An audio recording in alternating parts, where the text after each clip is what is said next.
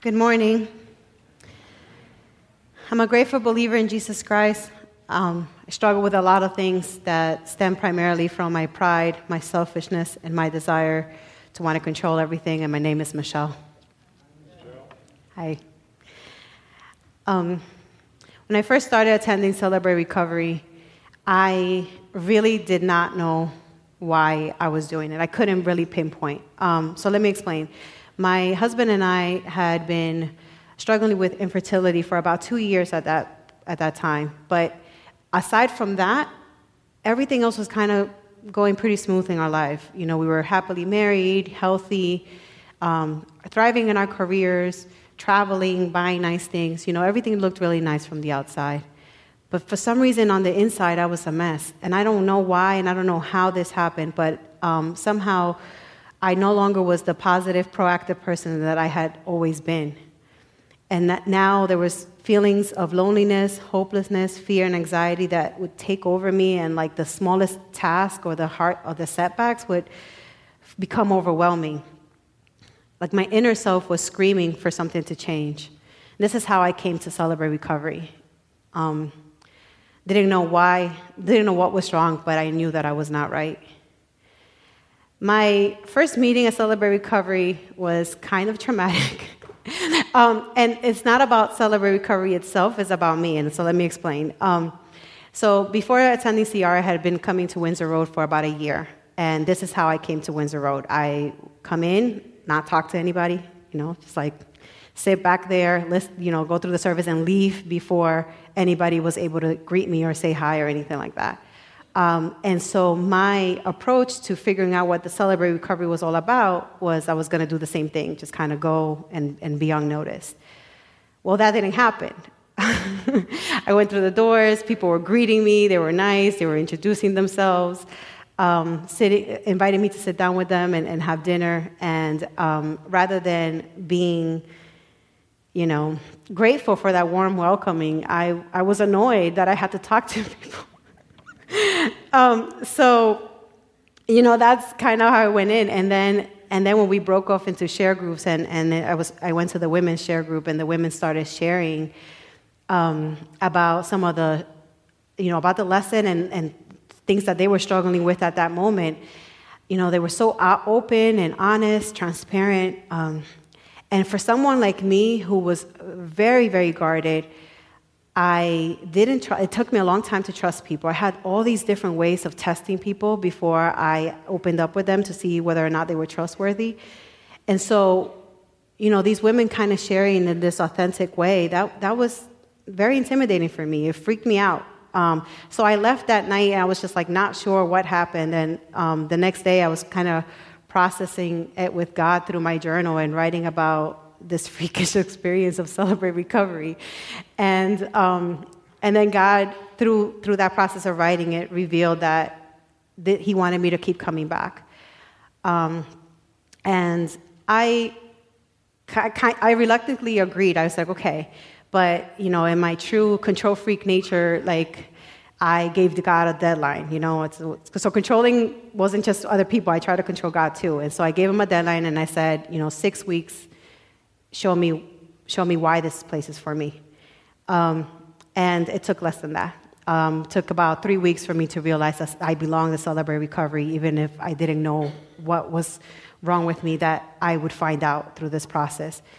It took about a couple of more months for me to actually start sharing, and probably close to a year before I actually started sharing from my own vulnerability and my own experiences rather than from my book knowledge.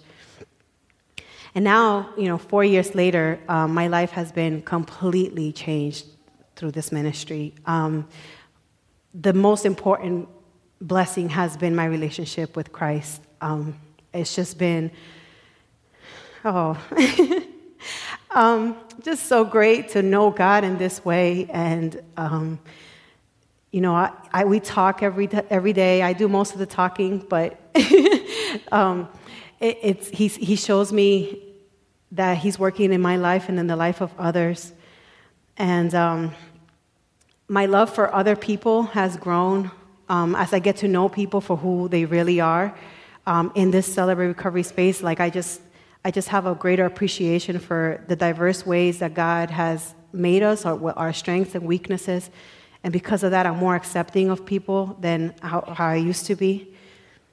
I have joy and peace and a playfulness about myself that's always kind of been there, but was kind of stifled by my anxiety and my worries about things that really don't matter. And so, I sing now and I dance more and I'm just more playful than I used to be. And another great blessing has been what God has done in my marriage. So my husband doesn't attend Celebrate Recovery, but it's been great to see how God has used my participation in this ministry to make a good marriage great. And it just keeps getting better. And so I'm very blessed for those things. But I don't want to leave you with a sense that somehow I haven't faced any hardships or challenges, and Celebrate Recovery has taken all this other stuff that we deal with in life away, and because that hasn't been the case. If anything, in the 4 years that I've been attending CR, my husband and I have experienced more faith-testing challenges than we had in the years prior combined. So I'll just give you some examples of that. We had 3 pretty traumatic accidents. I faced 4 months of unemployment, which is the longest that I had been without work since I was 12. I had a major health crisis that nearly took my life. I've had 2 miscarriages and 1 missed adoption opportunity, and we're now in our 6th year of waiting for God to bless us with children.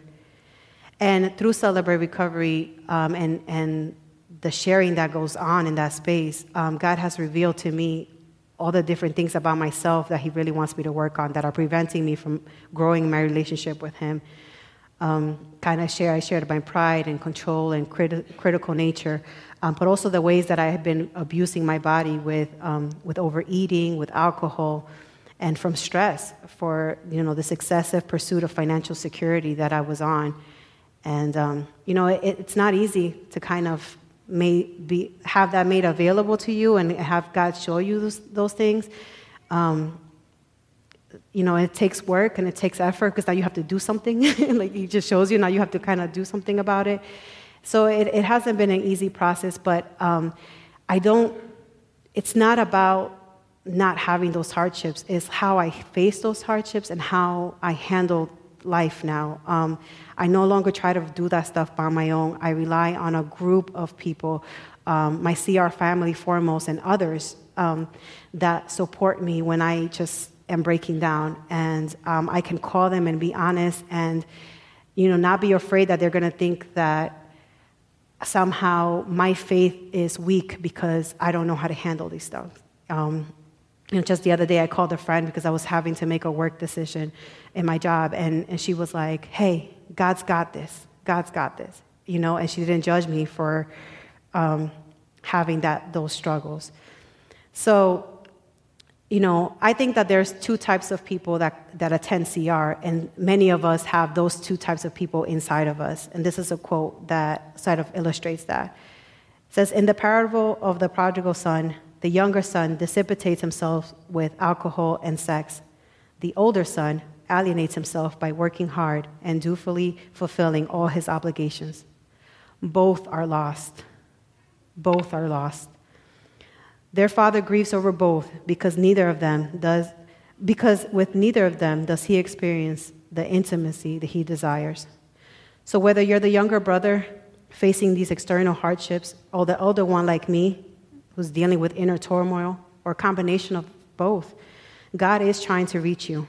And if you're listening to this message and are feeling distant from God, I beg you to find a space, whether it's Celebrate Recovery or small group or another space, where you can share your hurts, your challenges, and your victories in an honest way with people you can trust and who love and accept you, even after knowing all your stuff. I can't think of a better way to grow in our knowledge and love for God than to accept and love each other as we fully are. Celebrate Recovery has been that space for me, and my life has been forever changed because of God's blessings through this ministry. Thank you for letting me share.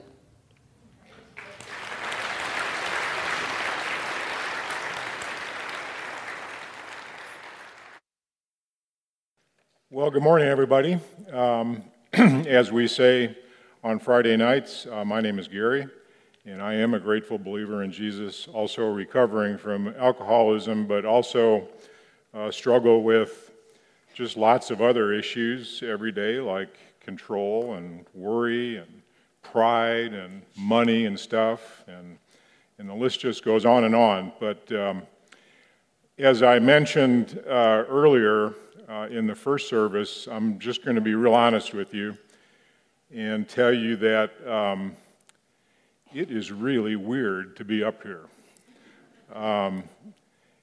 For 10 years, I've sat out there like you all are, and then all of a sudden up here, I was on Friday night, the same group was playing for us at Celebrate Recovery, and Jeremy said to me, he said, "Hey, I heard you're doing the sermon on Sunday," and I thought, holy cow, sermon. And I got my master's degree in finance, not divinity. So anyway, it's a little bit weird. But I have, over the last 8 or 10 years, I have learned a whole lot about recovery. And I've learned about it from experts. I've learned about it because I went to maybe the premier recovery center in the country, maybe the world, Hazelden Betty Ford, and I've learned about it from my own experiences. Every Friday night, we start off our meeting with a devotion, and usually when I teach, I use the Celebrate Recovery daily devotional, and this particular devotion ties directly to our one verse that we're going to be focusing on this morning, which is 2 Corinthians 12:9. And you might want to just get that out, and then maybe by the time we're done here, we'll have another verse memorized. Who knows? But this particular devotion, we'll start with it this morning. And 2 Corinthians 12:9 says, "He said to me, 'My grace is sufficient for you, for my power is made perfect in weakness. Therefore I will boast all the more gladly about my weaknesses, so that Christ's power may rest on me.'"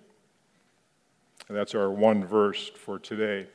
The devotion is actually called Superman. And so the writer goes on to say, "My son-in-law told me that when he was a kid, he loved Superman. He had a cape, he had a shirt with a big S on the front, and tights. At one point, he confessed he actually thought he was Superman. That all changed when he jumped off the roof of his house thinking he could fly. Reality set in when his face met the ground. When I try to do things that God never intended for me to do, the results are about as successful as my son-in-law's flying experience. I end up falling flat on my face. In Celebrate Recovery, I learn to listen as God speaks to me through His Word and through other people. When I slow down long enough and meditate on God's Word, His plan unfolds for my life, and I come to realize there is only one Superman, and it's not me. It's only admitting my weakness that Christ's power can come to rest on me. Today I am joyfully dependent on Jesus Christ and His Holy Spirit who lives in me. Because of that, I will be able to do things today I never thought possible, such as forgive, say I'm sorry and really mean it, be totally honest, and look out for the interest of others." And his prayer goes like this: "Father, I will be the first to say that I don't have superpowers. I depend on you to bring power to my life, power to change and power to do what is right. In Jesus' name, amen." So, work with me on this, just to get started. Kind of work with me on this, and look around you, and just pick one person. Just pick a person. You don't have to say, "I picked you," or point or anything like that. Just pick a person. It could be your spouse. It could be another family member. It could be a good friend, or it could be somebody you just know a little bit, or it could be a complete stranger, somebody you don't know at all. But pick a person. Now close your eyes.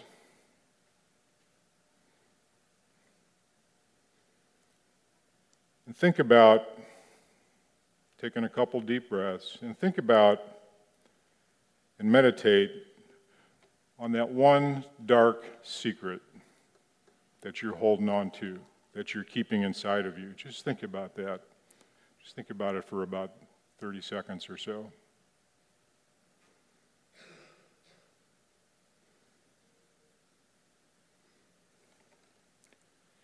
Now, don't do this. Don't do this, but imagine if you had to reveal that secret to the person that you picked. And I don't mean just a little bit. I don't mean just peeling off the parts of it that you want that person to hear, but all of it. Really imagine yourself doing that. What goes through your mind as you face your secret head on with another person? So the verse that we're focusing on this morning is 2 Corinthians 12:9. And here Paul says, here's Jesus saying to him, "My grace is sufficient for you. My power is made perfect in weakness." The Message version says it like this: "My grace is enough. It's all you need. My strength comes into its own in your weakness." That's from the Message. If we are truly going to find freedom in this life, if we're really going to live the life that God wants us to live, we have to fully feel the power of this verse. Fully feel it. We can't just read it, and we can't just believe it in our head, but we have to experience it so that we feel it in our hearts. Now, just in case you think that we here don't have issues and secrets, let me prove to you that that's not the case, okay? And just in case you think this is a church full of people that don't have any baggage, let me prove that that's not the case. About a year ago, in a service just like this, we were all asked to write down our issues, our little weaknesses, the things we carry around with us on a little cardboard suitcase. Maybe some of you remember when we did that. And no names, totally anonymous. And I looked at every single one of those little cardboard suitcases, every single one of them. There was over 300. And I wrote down all the issues that we face. Not me, mine are on there, but all of ours. And there we go. That's us. This is real issues with real people. That's what we wrote collectively a year ago. And just take a minute and maybe see if you could check off any of those boxes.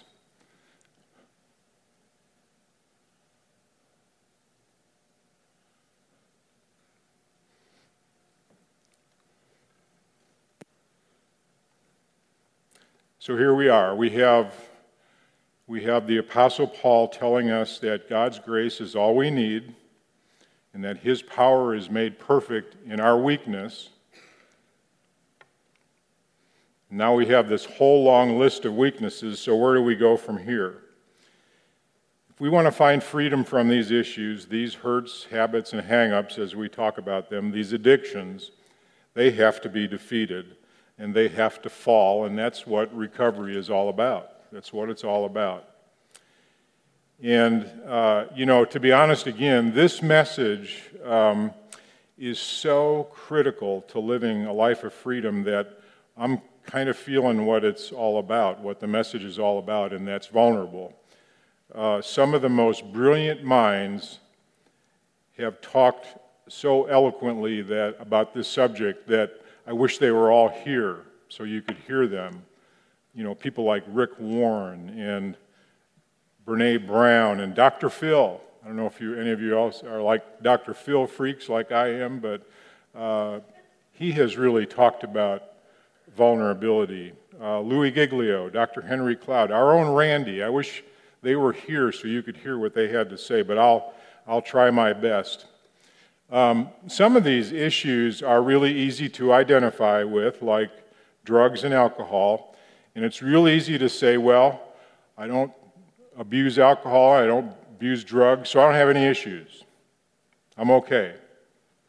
But what about the other stuff? What about money? Can you ever get enough? Can you ever get enough? What about no contentment? Always looking for what's next. What about people? Am I always looking to please others? Or am I a codependent where I lose my identity in somebody else's life? How about the internet?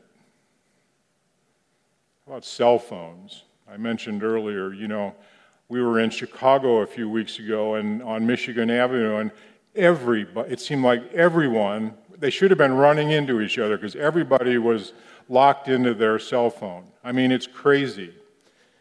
Facebook, Instagram, all these things filling the need of being overstimulated and getting instant gratification.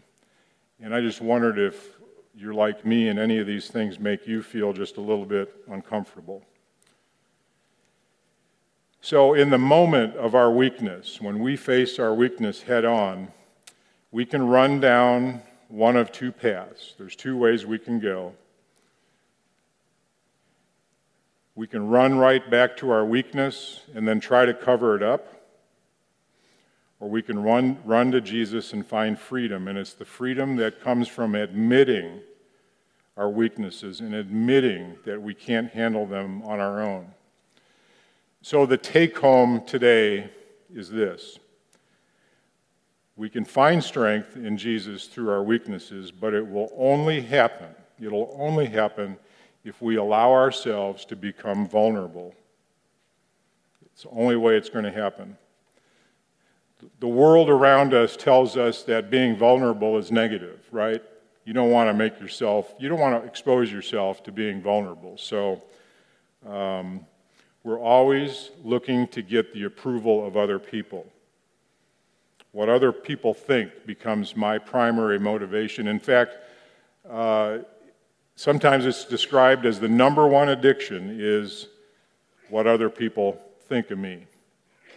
I get so wrapped up in what other people think of me that I put on my mask. There. Now everything's okay. It's okay. I've got it under control. There's a few things going on in my life, but I can handle them. Everything's cool on the home front. I'm drinking a little bit, but I can stop whenever I want.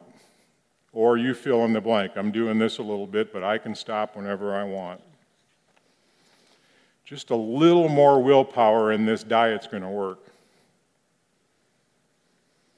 I'll just pretend it never happened.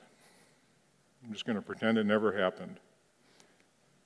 If she would just change, I wouldn't get mad at her anymore. Know this for sure. As long as you're wearing your mask, as long as you're trying to look good to other people, you're just going to add fuel to your weakness, to your addiction. And it's a spiral that leads nowhere. Dr. Brene Brown, who I referred to earlier, wrote a New York Times best-selling book, and it's called Daring Greatly: How the Courage to be Vulnerable Transforms the Way We Live, Love, Parent, and Lead.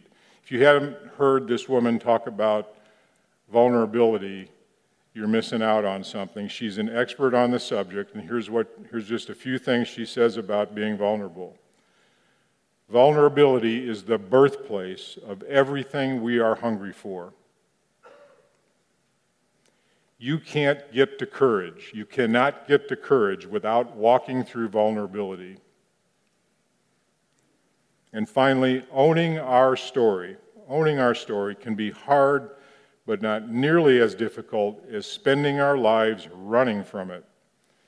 Embracing our vulnerabilities is risky, but not nearly as dangerous as giving up on love and belonging and joy, the experiences that make us the most vulnerable. Only when we are brave enough to explore the darkness will we discover the infinite power of light. Now, vulnerability is an awakening that seems really messy at first. Seems really messy. Taking off our masks and exposing our weaknesses, our addiction, what's really going on inside of us, it's messy business. But it's the only way to find new strength. My grace is sufficient for you. My power is made perfect in weakness. Now, just a couple of words of caution. Being vulnerable doesn't mean that you have to get up here on Sunday morning and share your stuff, share your story in front of a whole lot of people. It doesn't mean that. It means admitting your weaknesses to God, to yourself, and then to someone or some small group of people that you trust.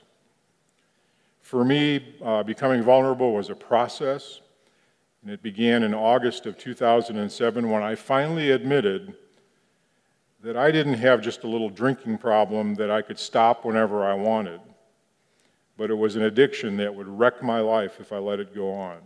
I admitted this to God, to myself, and then to 3 people that were very close to me.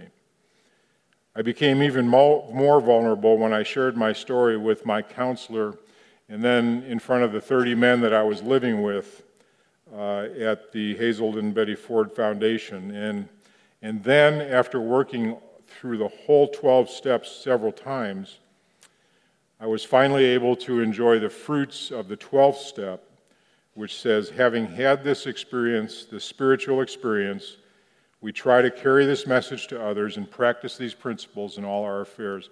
It was not until then that I was able to share here and at a number of other Celebrate Recovery meetings around the state. So it doesn't mean that you have to get up here and share your story right away with everyone.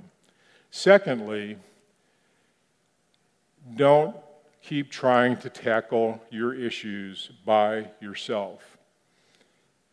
If you think like I did, you're probably saying, well, you know, God's a big God, and I'm a pretty smart person.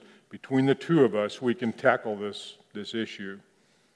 I don't need to talk to anybody else. Well, I proved myself wrong because the same prayer went unanswered day after day after day. And the bottom line is when James tells us in James 5:16, another verse worth remembering, he says, therefore confess your sins to each other and pray for each other so that you may be healed.